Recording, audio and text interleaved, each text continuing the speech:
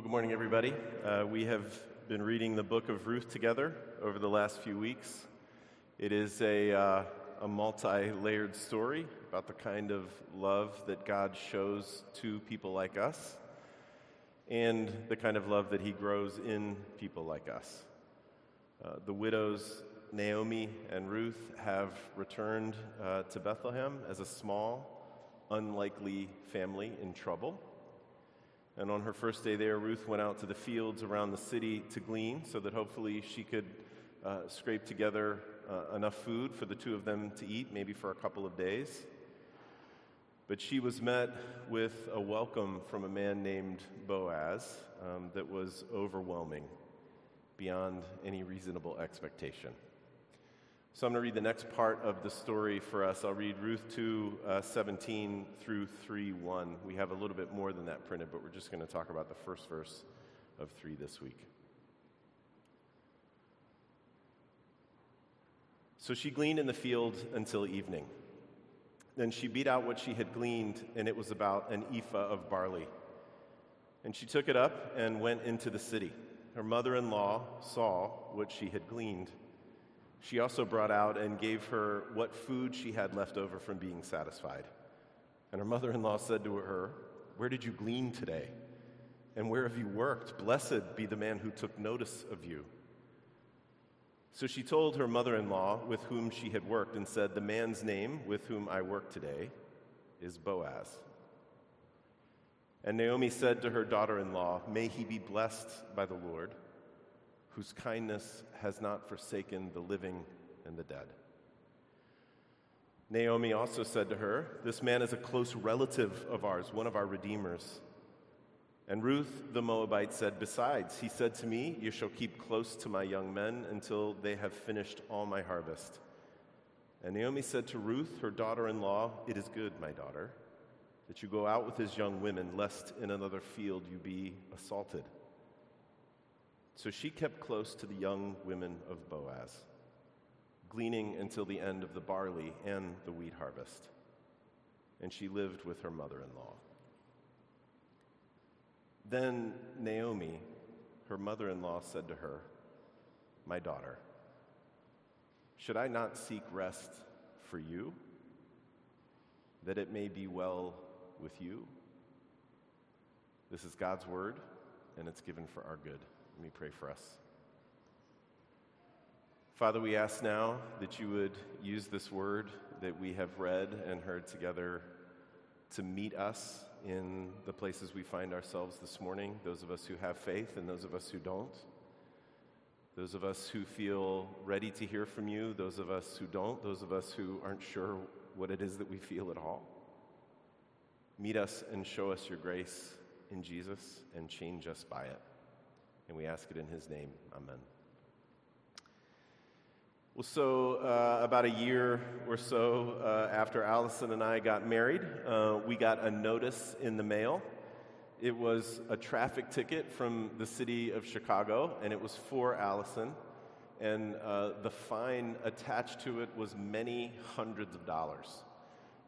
It was also a complete surprise to us. As far as we know, she hadn't been issued any tickets. So we made some phone calls, and we ended up in a city office in the Loop that looked just like you expect a place like that to look. It was gray, with long lines of grumpy people waiting to talk to intimidating clerks. So we made it to the front. We handed the notice over to the woman who was behind the counter, and she took a minute to inspect it. And then she looked kind of over the top of her glasses at Allison, and she smiled. And she told us that the ticket was for drag racing. And just as Allison started to explain to her that drag racing really wasn't her thing, the woman disappeared from behind the counter. And a few seconds later, a door opened along the side, and she was there, and she asked us to come in and follow her. She led us through a labyrinth of people working at desks and took us to another floor through another labyrinth of desks, took us up to someone sitting at a desk, and she said something like this to that person, "Take care of this. She's not a drag racer." And within a second, our problem was taken care of. It was gone. It was a pretty amazing thing. I've never experienced anything quite like it before then or since then. Rather than this clerk giving us advice on how to take care of our problem, or more likely sending us to another line in order to take care of our problem, she made our problem her problem. And she took care of it. When Naomi calls Boaz one of their redeemers, this is what she means. A redeemer doesn't simply offer benevolence or advice or prayer. Those are all great things. Those are all things that are needed. But a redeemer does more. A redeemer makes someone else's problems their problems and then takes care of them. And this is sometimes, church, the shape that our love is called to take in this broken world. And it is precisely the shape of God's love for us. So Boaz has been incredibly generous with Ruth, and the result is really remarkable. In verse 17, the storyteller tells us that she gleaned until evening, and then she beat out all that she had gleaned, and the result was that she was left with about an ephah of barley. Now, I know we have no idea what an ephah of barley is, but as I was reading about it this week, one writer gave a pretty good description of it. They said that it was about the amount of carry-on baggage allowance when you fly. So assuming any of us can remember what it's like to fly somewhere, that's a lot of grain. It was probably 2 weeks worth of grain for a couple people. And that is why Naomi is so animated when she sees it. She asks, where did you glean today? Where did you work? She wonders about this person who took notice of her. It is an overwhelming moment to her, and given all that's happened to these two so far in the story, when you get to this part in the story, you can feel almost how great this feels to them. So, church, it's important for us to remember that this is not only the result of Boaz's generosity and welcome. This moment was possible first because of Ruth's tear-streaked decision on the road outside of Moab that day. She had chosen to leave her own people. She had chosen to leave whatever protection her clan might have been able to offer to her, and she had chosen to stick with Naomi. Do you remember that? She says, "Where you go, I'll go. Where you lodge, I'll lodge. Your people will be my people, and your God will be my God. And where you die,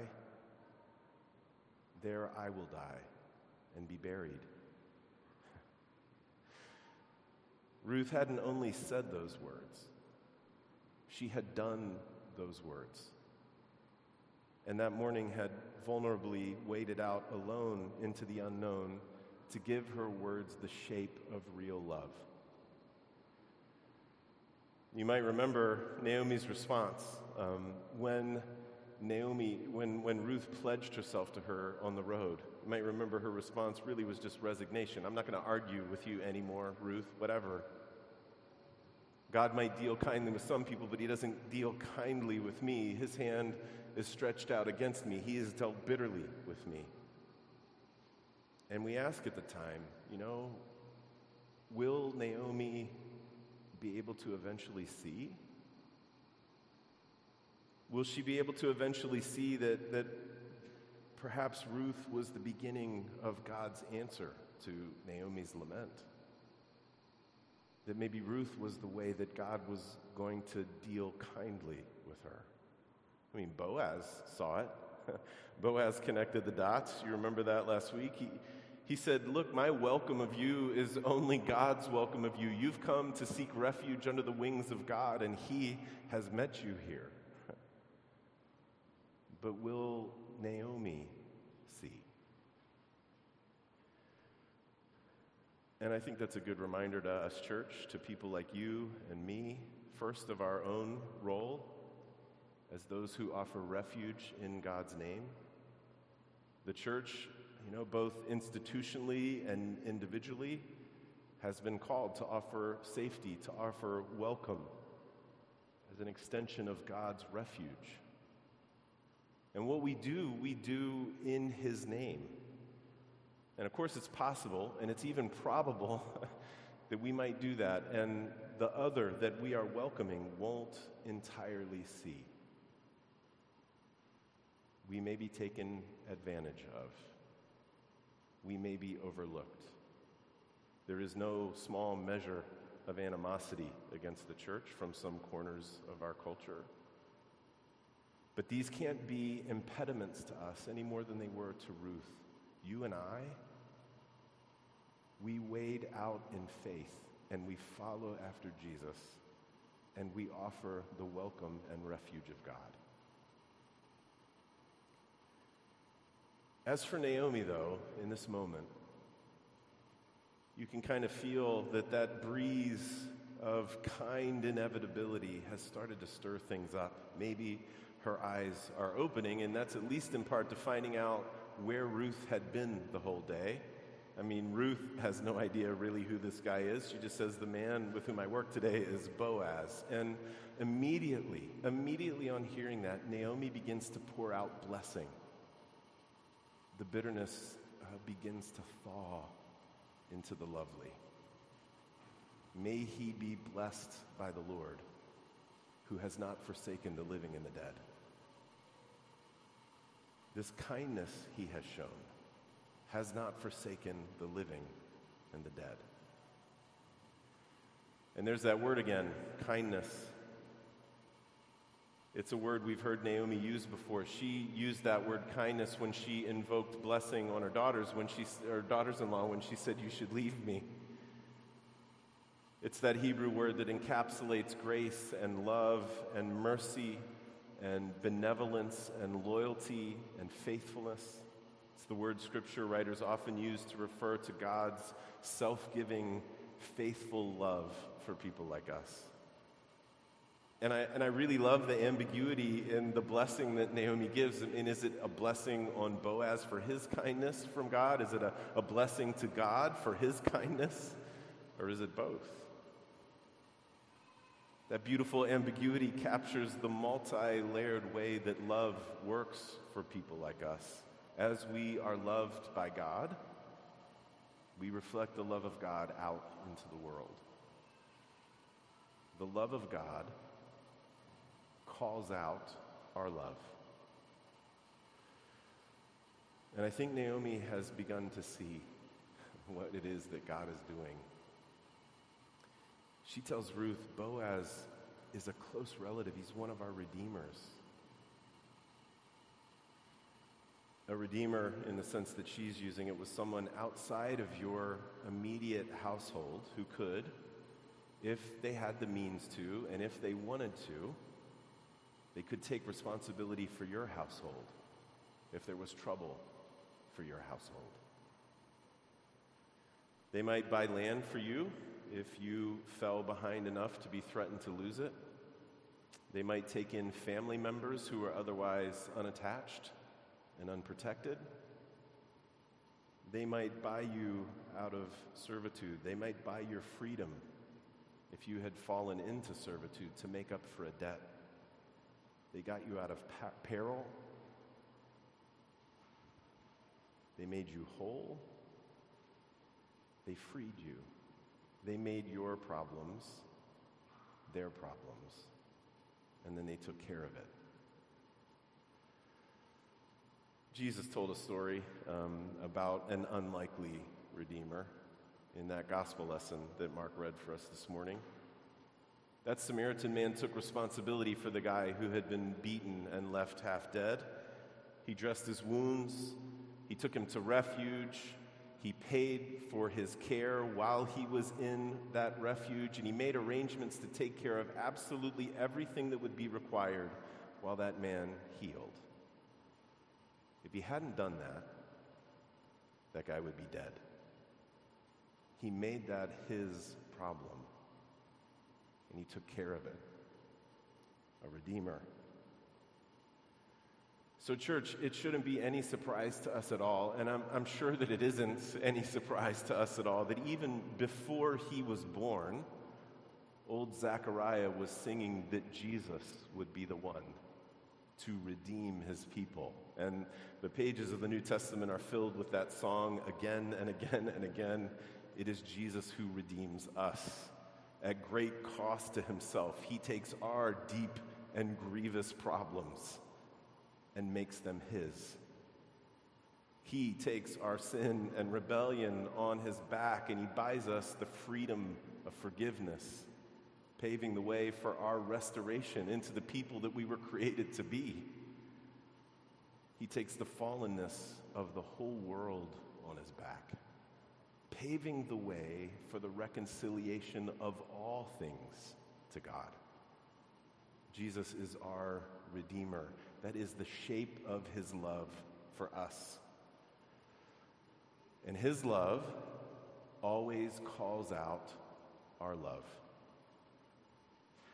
It is his love that empowers us to be, however small, however imperfect, however tiny, it's his love that empowers us to be redeemers in the places where he has put us. If we follow him, we have been remade to look like him and to love like him. Church, this is what we have been made for. And you know, I think that we can see it beginning to happen to Naomi, this very thing. That love that has been called out begins to take shape in her own life. 6 or 7 happy weeks passed for the barley and wheat harvests. And nearing the end of those harvests, Naomi is finally able to see past herself, past even her own death, to the future of her daughter Ruth. And she says, "My daughter, should I not seek rest for you, that it may be well with you?" Love has called out love. How will it work out? Well, we will see. Let me pray for us. Father, we ask that now you would help us to see the shape of your love for us in Jesus, our Redeemer. And that you would show us clearly how much you have loved us so that we would know the depth of it, so that we would experience the depth of that love and be remade by it. And Father, so that we would in turn be able to wisely think out and to pray out the ways that we can function as redeemers. We can't change everything in this world. Help us to give up on that thought. But give us the wisdom to see where we can take problems and make them ours and care for them in your name. In your name. Father, do this for the love of this broken world. And we pray it in Christ's name. Amen.